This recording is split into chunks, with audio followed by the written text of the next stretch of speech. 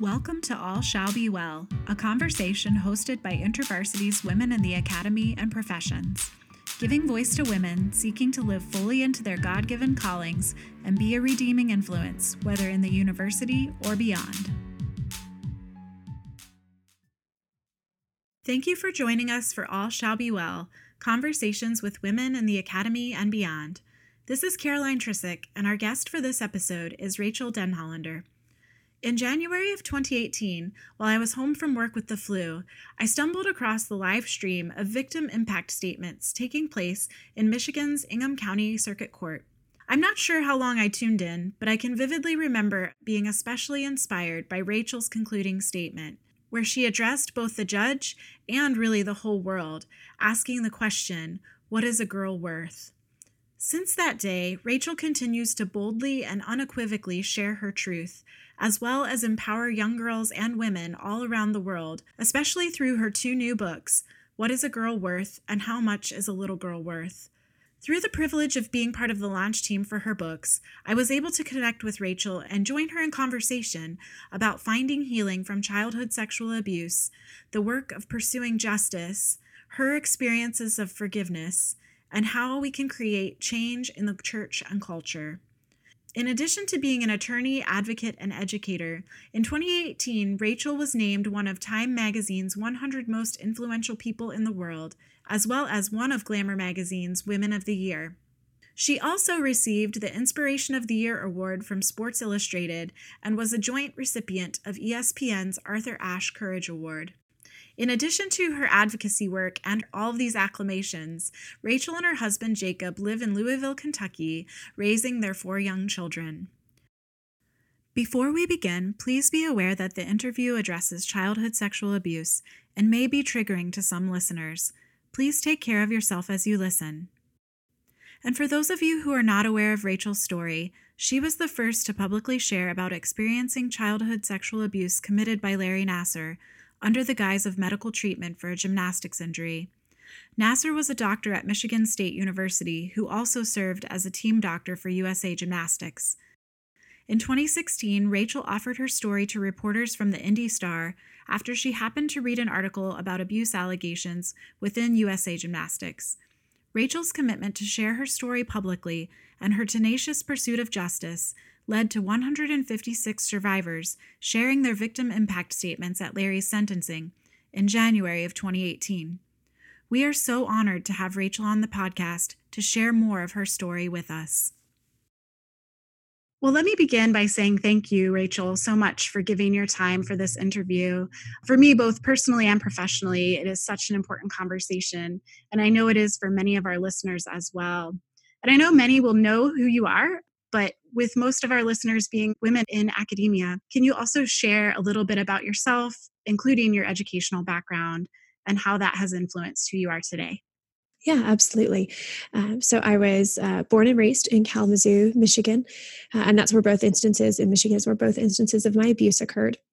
But from a very young age, around 10 years old, I began articulating that I thought I really wanted to pursue law school. I had a passion for justice. I had a passion for advocacy, which is a little funny because I was also a very shy child. But I just had that passion for justice and advocacy. And I said to my mom, I think I want to be able to do something where I can protect children and protect families.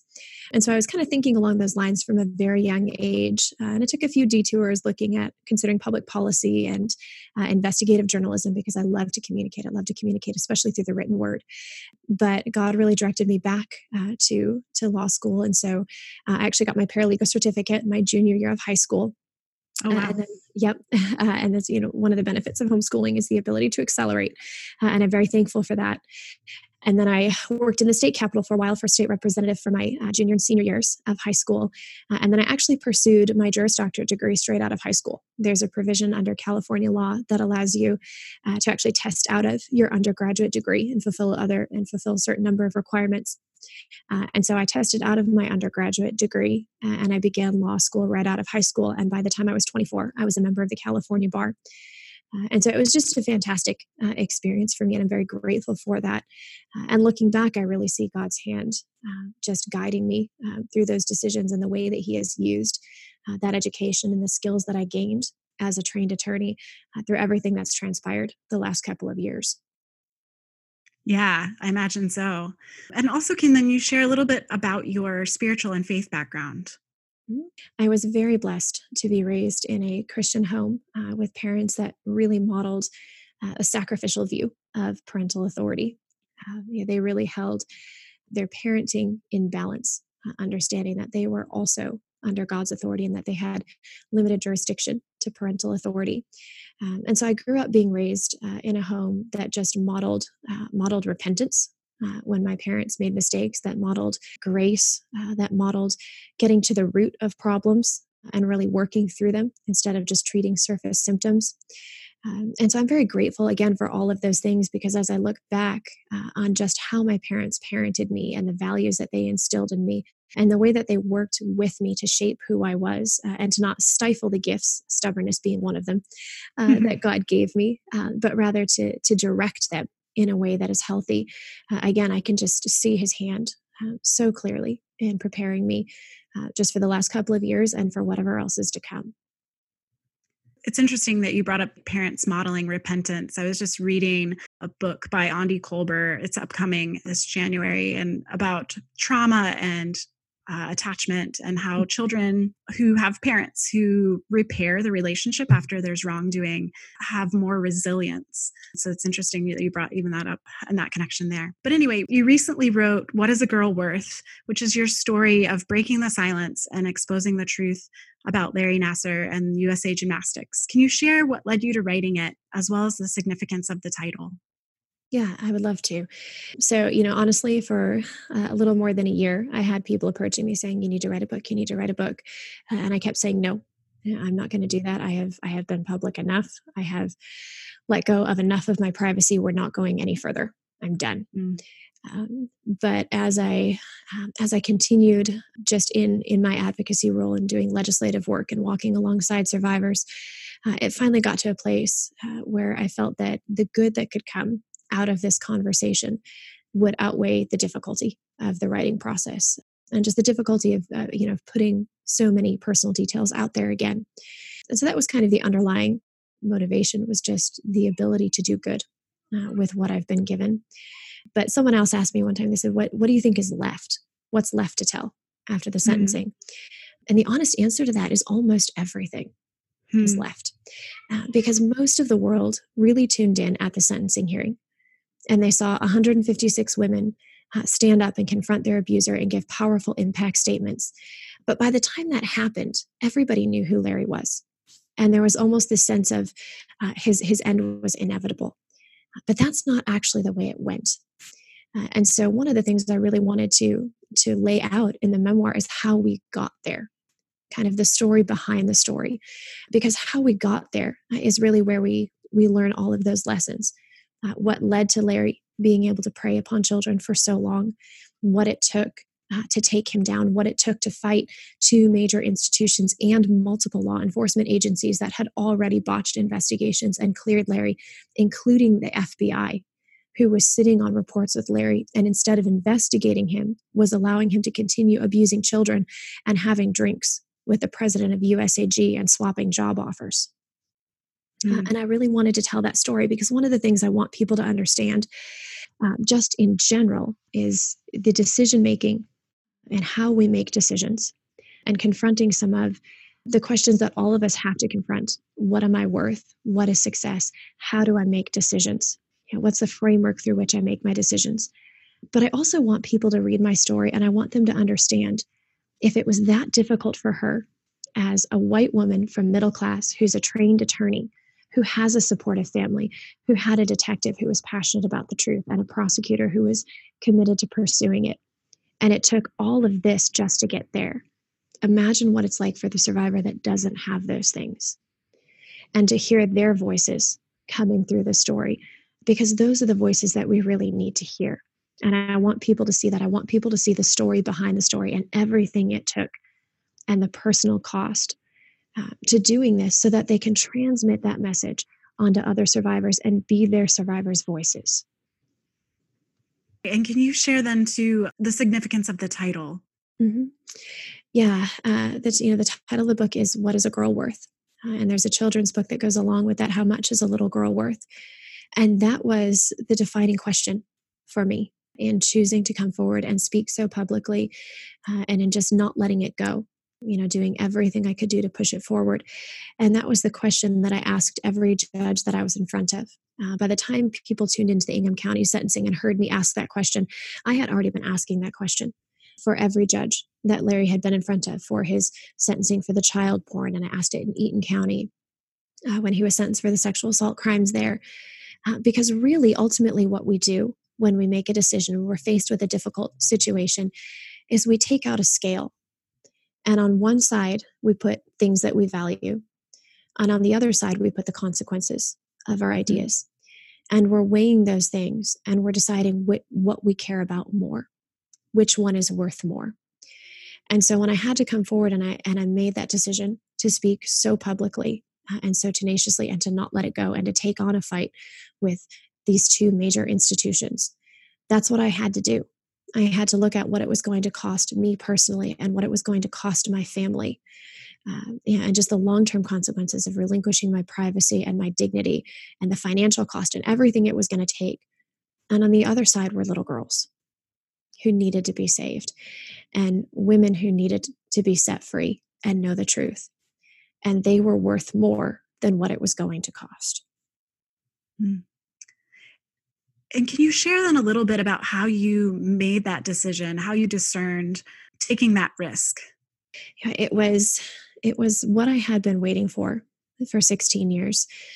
At the time, I saw Larry when I was 15, and the abuse lasted 15 and partly into my 16th year, almost to my 17th birthday, actually. So almost 2 years. And right near the very end, Larry did something that I knew was abuse. Up until that point in time, I actually believed he was doing legitimate medical treatment. And the reason that I believed that was because I had friends who were physical therapists who practiced legitimate internal pelvic floor therapy. And my mom had a friend who had some birth injuries, and she had legitimate internal pelvic floor therapy done to work on some of her birth injuries. So I knew there was a category for this. And I assumed that's what Larry was doing. I knew he needed special training for this. I knew he needed to be certified to do internal pelvic floor therapy. And so my presumption was he must have that training. He must have that certification, because there's no way that other children haven't described to somebody what Larry's doing. And if there was any question about the legitimacy of Larry's pelvic floor work, surely somebody would ask those questions. And so since Larry was being allowed to treat girls doing this pelvic floor therapy every day, I was confident that he must be a certified pelvic floor therapist. That must be what was going on. And right near the very end of the visit, he did something that I knew was sexual assault. And that started me, of course, asking the question, is it possible there's more? Is there more that I have missed? And when I finally disclosed to my mom about a year later, we had that conversation again. And at that time, we really didn't know. I knew Larry had groped me, and that was a third degree sexual assault under Michigan law. But I didn't know what else was part of that picture. And so my mom and I had the conversation, what do we do with this information? And at 17, I said to her, I can't do this anonymously, and I can't do this without media pressure. Because as I started to realize who Larry must be and the possibility that the abuse was so much worse than I had realized, my point of view shifted from clearly he must be doing something legitimate to understanding somebody's been covering for him. Because by that point, I had seen enough of sexual abuse. I had understood enough of the culture and the social dynamics and what it takes to unseat a predator, that I knew predators don't only have just one victim. And I was confident based on Larry's behavior that I was not his first, and that this is something he did very regularly. And he had been doing this regularly for years. And that can only mean one thing. But all it means is that the women who are speaking up are being silenced. And I said, I've got to be able to do something to get outside of that.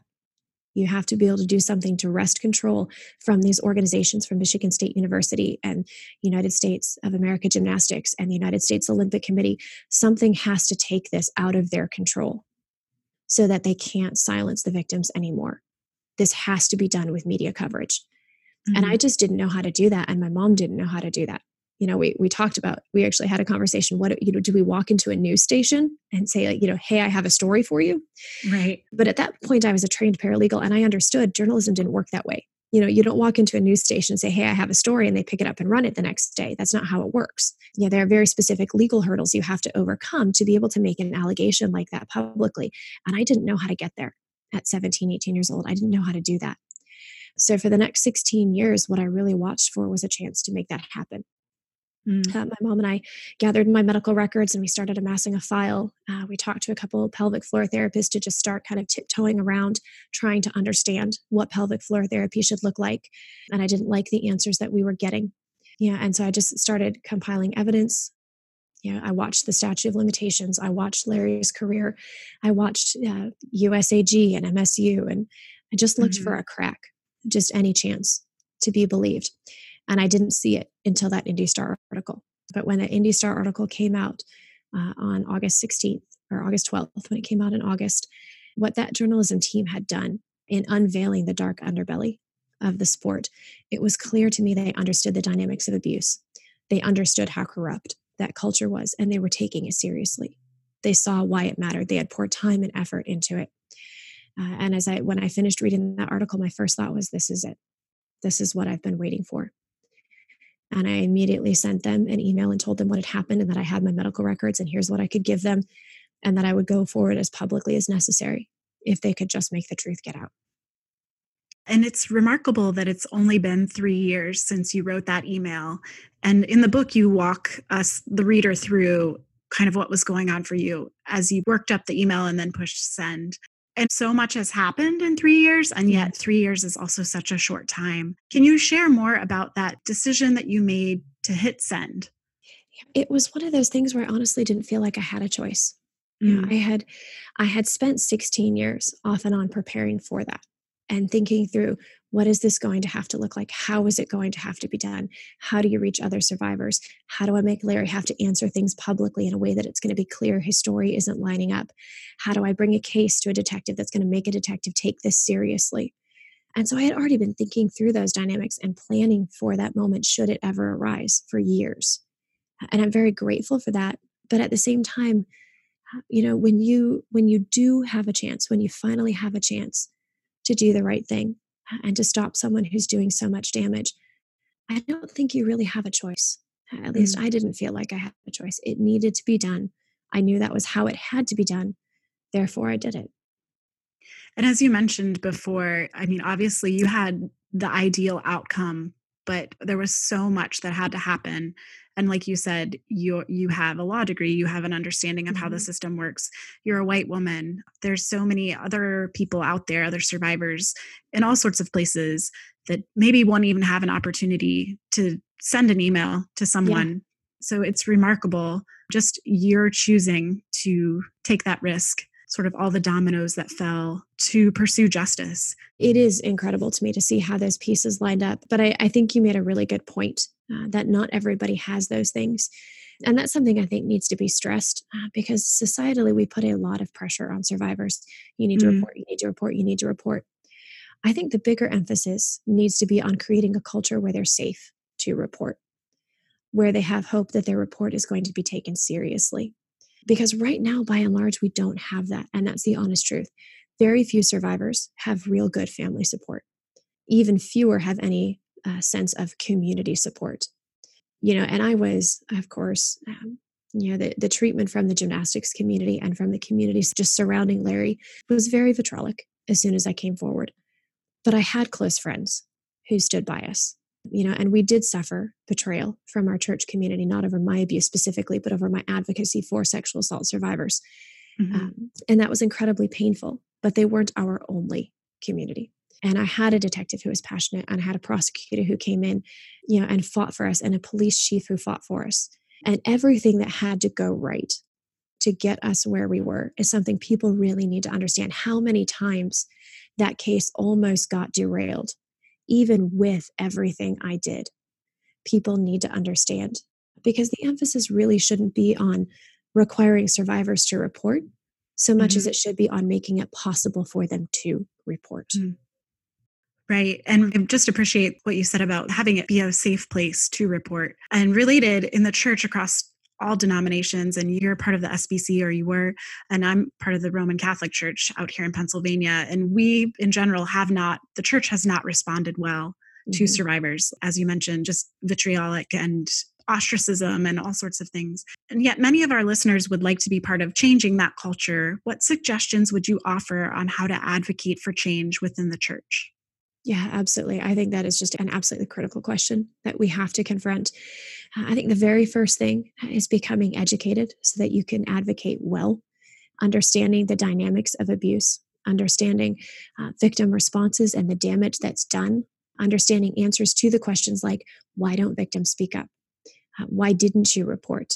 And some of those key questions are questions that I really wanted to answer in my book, to take people inside the mind of a survivor at the time the abuse is happening and during the aftermath of the abuse, and while you're considering what to do about it, and help people understand what's really going on, and become educated on those things. Because a lot of times people who do damage aren't being malicious. They just don't know what to do, and they make very serious errors. And so I think that's the very first step, is getting educated on some of those basic dynamics. And then I think the next step is looking at specific dynamics within a community. Each community that insulates a survivor has a specific flavor to it, if you will. Over here in the evangelical realm, we certainly have aspects of, being afraid of liability and losing money and losing reputation. We have those dynamics, just like any university or secular organization does. But we also have an added layer in conservative evangelicalism of misunderstood theology and imbalance in how we view forgiveness and justice, a misunderstanding of what forgiveness means, an imbalance oftentimes in how we view church authority and in how we define terms like divisiveness and unity. And we wield all of those theologies incorrectly in a way that silences survivors and leaves abusers in power. The Catholic Church has some of those theological dynamics as well. In the political sphere, we have money and we have power, but we also have political objectives. And what very often happens when there's a politician or a leader who is accused of something very serious is that we're very happy to use that as a convenient whipping post for the quote unquote other side. But when it's our own candidate, we have a motivation to not want it to be true. Because say we have a Supreme Court justice nomination on the line, or we have a legislative package that we really want to see pushed, or we have these other issues that are good issues to fight on, but we value those as more important than the truth. And we allow those things to overshadow our ability to see the truth and to treat these things like it matters. And so I think the second layer to becoming educated is understanding the motivations in each community that we're a part of for why we don't handle abuse disclosures well, and being on guard for those things and starting to have those conversations, in the church capacity, taking a hard look at our theological understanding of the issues that surround abuse and start having those conversations. How do we define forgiveness properly? How do we understand the correlation of justice and forgiveness? What are the limits to church authority? How do we understand unity and divisiveness? And having those hard discussions. And then beyond that, be willing to sacrifice for the truth. All of us have our own sphere of influence, whether that is the break room or the teachers union or our physical church, our physical community, our family, our social media community. We all have spheres of influence. And how we talk about these things really does shape the tone of the culture.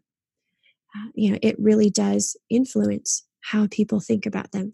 And more than anything, it sends a message to survivors. Survivors are always watching what's going on around them, and they're asking the question, am I safe? And so when we talk about abuse issues in a way that denigrates the survivors who come forward, in a way that immediately attacks survivors who speak up as having political motivations or being in it for money or being in it for fame, rather than taking those allegations seriously and understanding what evidence looks like, survivors look at those discussions and they know that's what they would really think about me. That's how much they really understand dynamics of abuse. I'm not safe to speak up. And so we have to be very, very careful. Just how we talk about these issues and how we communicate on them is one of the most powerful things that will shape the culture and the tone of our society. Right. And I'm glad you brought up forgiveness. It certainly is complicated in the way it can be and has been wielded as a weapon against survivors. Also, though, in your impact statement, you directly stated to Larry that you had forgiven him and Mhm. have forgiven him. Can you say more about what forgiveness means for you personally? Yeah, I think theologically, and I fall back on theology because forgiveness is a philosophical and theological concept, and so we have to be able to discuss our theology and our worldview to properly understand what forgiveness and justice mean. And if you look at how we understand forgiveness and how Scripture defines forgiveness, how our theology defines forgiveness, it is a relinquishment of a desire for vengeance. Mm. It is a releasing of bitterness and unrighteous anger, and it is an extending of mercy and grace to the person who has done the wrong. Now, whether or not that extending is accepted, that obviously that it's a transaction, and the transaction is not always completed because there may not be repentance and a desire for forgiveness on that other side. But I think the most important thing to understand about forgiveness is that both philosophically and theologically, it is personal to you. It has to do with your heart attitude towards the perpetrator and towards injustice. In a Christian framework, it rests on knowing that it is God who brings justice and that justice will be done either through the atonement or through eternal punishment. And that allows you to forgive, knowing that forgiveness does not minimize or mitigate the depth of the damage that was done to you and the wrong that was done to you. What forgiveness does not do is cancel out justice. It does not erase the consequences. And so, one of the things I think is most important in that victim impact statement that many people want to skip over, particularly the evangelical Christians, to be perfectly honest, is that I was advocating both for full justice and for forgiveness. Mm. Now, I had dedicated the last 2 years of my life at great personal cost to pursuing justice in its fullest extent, because that's what Larry's crimes needed. That's what was right.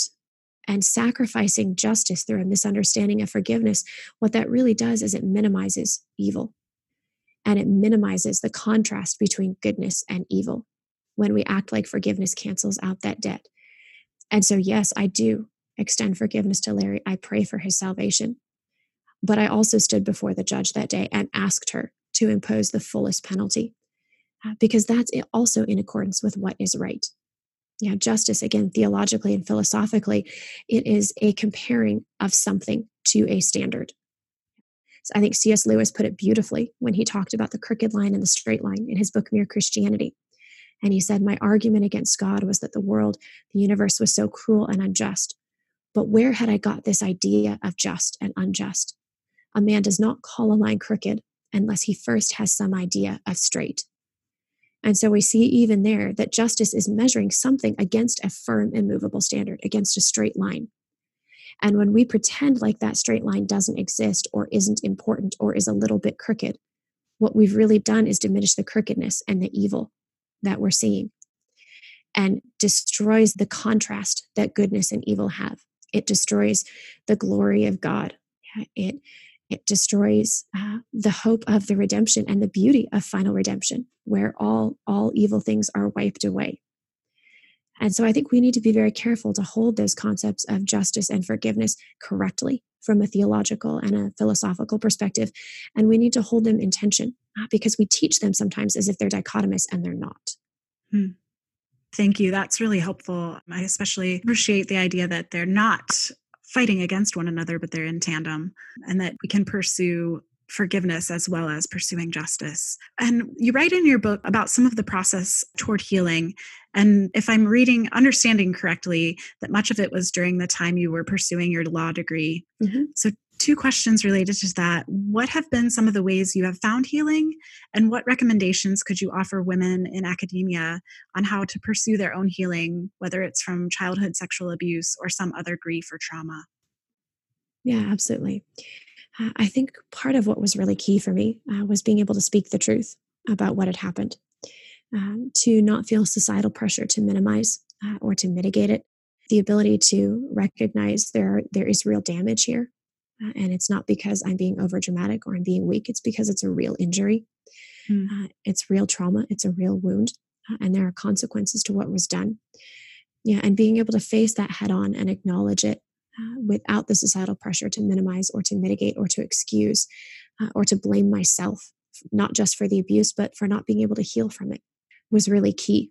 And in part of that, of course, was my faith and holding on to that quote by C.S. Lewis, recognizing that there is a crooked and a straight, and I can name the crooked and I can call it what it is because it really does exist. But I know that it really exists because the straight line also exists. And so I can grieve the evil and I can grieve that which is crooked and broken and acknowledge it and not feel pressure to minimize it. And I can do that without blaming myself for it. But I can also remember that the crooked points back to the straight. And wherever there is goodness, there is hope. And it's not a 12-step process. I think that's something that survivors need to be told over and over again, because even societally, we put a great deal of pressure on survivors to become like they were before they were abused. And that's not what healing means. Healing doesn't mean that there aren't scars and it's not part of your story anymore. I think a better definition of healing is that you know what to do with the pain when it comes. You know how to grieve in ways that are not destructive. And it becomes integrated as part of your story and part of who you are, rather than something that you try to sequester off. So speaking the truth was very critical for me, and I wasn't speaking it publicly for a long time. So I chose to journal. I think a good counselor is excellent. I refused to go to counseling because I'm stubborn like that. So I journaled. I don't recommend people follow my stubborn approach, but that is the reality. I chose to speak first through journaling. And that was a good way to just begin getting my thoughts out and being able to put words to what had happened. Finding safe people to disclose to who can walk with you through that journey, but also recognizing that you don't owe anyone your story and that it isn't a sign of great healing to necessarily speak freely. Some people heal very well and desire to be public with their story. Other people heal very well and still desire to keep it close. It's not a right-wrong decision. So even not feeling pressure to share your story unless it is advantageous to your healing and you feel safe, finding a safe community to disclose to. And that might be a very narrow circle, and that's all right. And a lot of it really is just reminding myself of the truth over and over again and clinging to that even when I don't feel like it. Yeah, and I appreciate you affirming and validating that not everyone has to go public, especially during, was it 2017, when the Me Too movement sort of became viral. It felt like there was pressure for anyone who was a survivor to have to share their story and to have permission from someone who has gone very public to say it's not for everyone. It's not a requirement for healing is helpful, I think, for so many people. I think that's important, that it really is an individual path. And related to that idea of going public or just being vulnerable in conversation with someone, there was one particular line that stood out to me as I was reading your book, where you were writing about an experience you had. I think you were teaching law in the summer to high school students, and you were feeling particularly vulnerable in a conversation with a male colleague about Michael Jackson. And you wrote, "I responded as nonchalantly as I could, and I was honestly grateful he'd asked, but now I felt even more fearful. I hadn't masked my emotions well enough to hide my discomfort. I'd left myself vulnerable, exposed. The one thing Larry never had access to was my mind, and I was determined to protect it. I needed to appear calm, cool, and professional."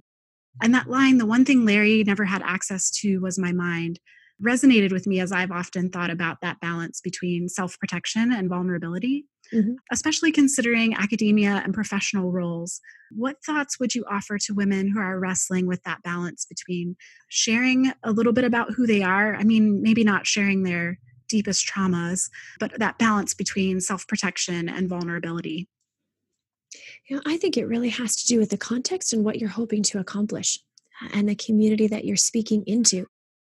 There are part of the purpose, for example, of close friendships is that you have someone who can walk alongside you in these burdens. You have someone that can watch for imbalance in your healing journey, that can watch for even some of the warning signs, say, of substance abuse or depression or, the mental health issues that survivors struggle with. Because sometimes it takes someone from the outside to come alongside and say, "Hey, can we talk about this? I have some concerns. Can I walk with you here?" But that's best done in a very tight, close circle. And so you have more vulnerability in that close circle because you need more vulnerability to have the kind of community that's necessary to walk through the healing journey. And all of us need that kind of community, regardless of our background, regardless of what we've been through. But as that circle widens, I think that's where you start to see, there's less vulnerability in the next circle, and less in the next circle, and less in the next circle, unless it serves a specific purpose that you're committed to and passionate about. Obviously, my circle at this point in time, in some respects, has gotten very large because Mhm. what happened to me became an international news story. But that wasn't how I would have chosen to do it. That was what needed to be done. There was a purpose to relinquishing that vulnerability. And yet, at the same time, the level that I share is still at a very more personal level is still quite small. And so I think a good question to ask is, what is the purpose of the vulnerability? Mm. Am I being vulnerable with a safe community because I need that community to walk alongside me and I need them to know what I'm going through so that they can help me grow? Am I being vulnerable because there's an end goal that needs to be accomplished through my vulnerability? But looking at what the purpose of that vulnerability is, because I do think in today's culture, we can feel a lot of pressure to be vulnerable. Being vulnerable is almost held up as this quintessential moral characteristic, if you will. Uh, Mhm. and it is an important part of coming alongside each other and drawing attention to issues that people often want to keep silent. But it's not for everybody and it's not for every context. And so it has helped me to ask the question, what's that purpose for? What is the purpose of vulnerability for? And that helps guide a little bit how much vulnerability I have in each circle in my life. Thank you. Yeah, that's very wise. I appreciate having that question to sort of hold up for those moments where you're making the decision. Do I share something here? The question of what is the purpose of being vulnerable? So, in the dedication of the book, What is a Girl Worth? You write, for every survivor from every background and identity, those who came before, those yet to come, and those who are no longer with us, it is not your fault. It is not your shame. You are believed. May you know how much you are worth. And these words are so simple, but also so powerful and important for survivors to hear. Do you have any other thoughts on what to say when or if someone discloses that they have been abused? Yeah, I think two of the most important things to do, and they really go hand in hand, is to grieve with the survivor, to be present in the grief as much as is necessary. And grieving is a long, continual process. There are ups and downs and ebbs and flows. But to be able to just sit in pain with the survivor and to grieve the loss and the damage because it's real. And also to understand the lies that are spoken into a survivor's heart during abuse and in everything that happens after the abuse, and to be able to speak the truth into those lies over and over and over again. One of the most powerful things my husband continually did for me throughout, from the time he first knew, is just to say, it's not your fault. Mm. This is not your shame. This is not your identity. And he understood the damage and he spoke truth into the damage, into the lies that filled my heart for so long. And even though I had reached a very good place of healing before we even met, I still needed that. And I think that's important for people to understand. Survivors need to hear the truth over and over and over again. They need to know that you know the truth, that it's not their fault, that they're not going to be battling the people closest to them just to hang on to what's real.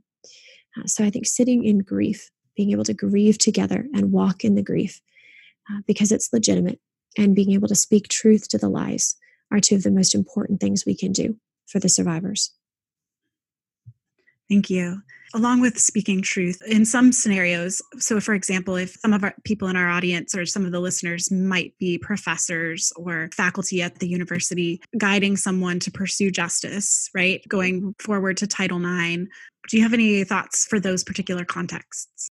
Yeah, I think there are a couple of things to be aware of, and it's very similar to the dynamics that you have to consider when reporting to the police. I think it's important for the professors to, by and large, be aware that most systems are very broken in how they handle these complaints. That the survivor is going to be left without an advocate in an adversarial situation in a system that is by and large broken. And so that does not mean don't report, but it means that you need to make sure that survivor is surrounded with good support when that report is made. Ideally, that there's someone that can go with them to make the report unless they don't want that, truly don't want that.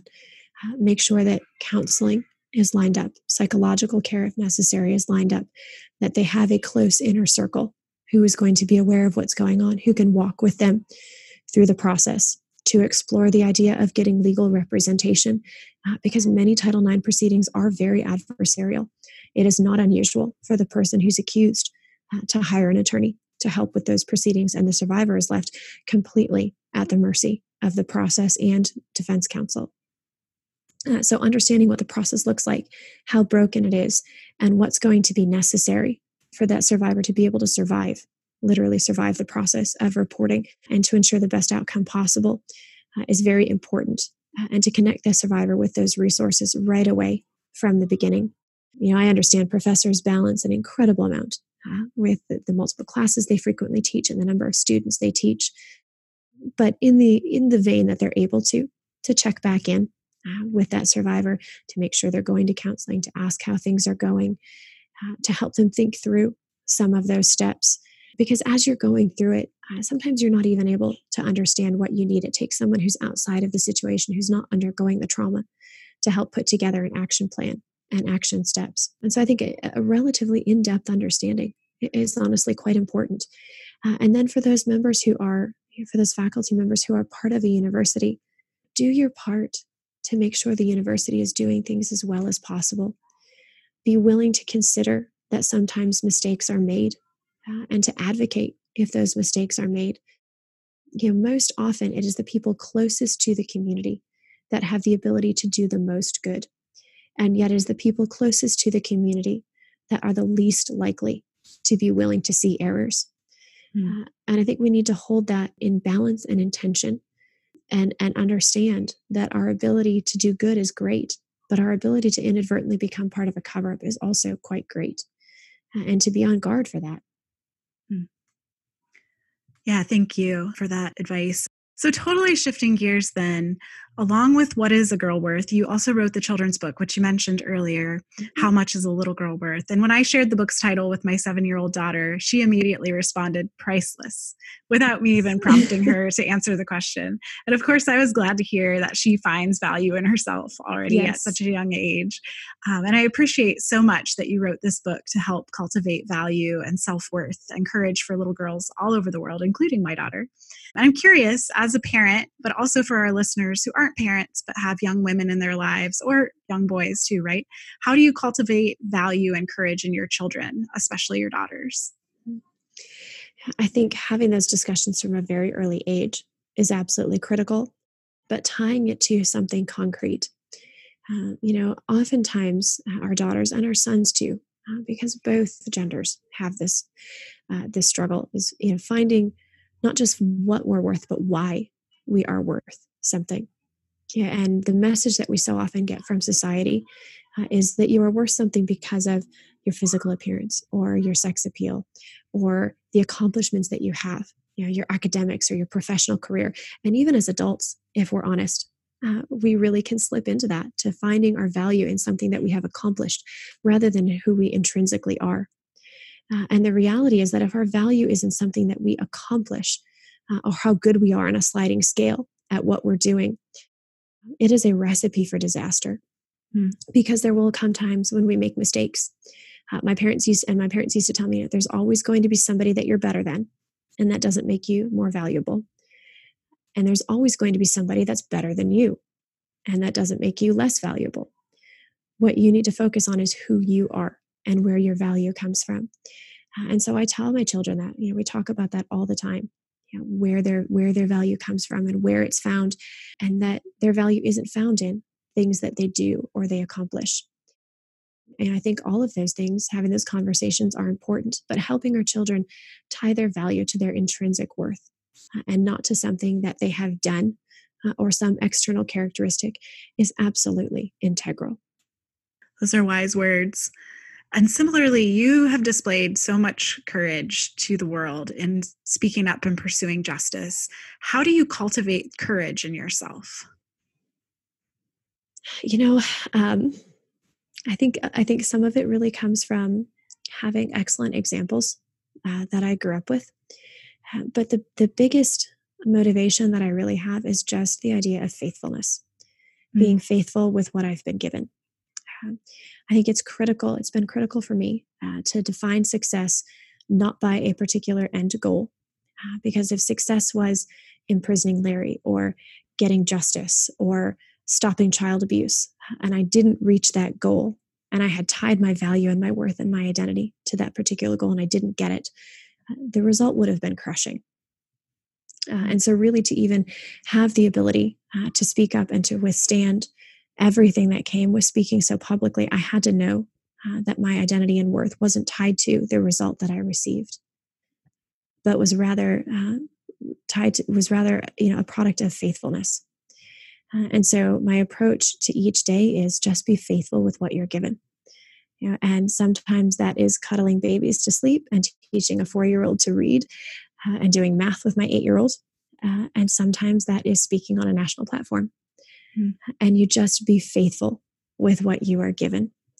And you ask the question, what is the right thing to do? I'm not going to deny that the answers to that question can sometimes be complex, but it's not usually nearly as complex as we make it. Not really. Not if we strip it down to that balancing scale and we look at, okay, what are the interests that I'm balancing against each other?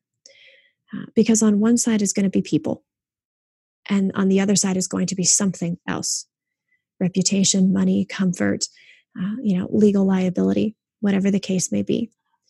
But on one side, there's always going to be people, and people are always worth more than things like money and legal liability. And so simplifying that question of what is the right thing to do, stripping away all the nice excuses and the flowery verbiage, and getting down to what am I really balancing against each other, I think is one of the most important things to do. Because more often than not, the answer to what is right is not nearly as complex as we make it out to be.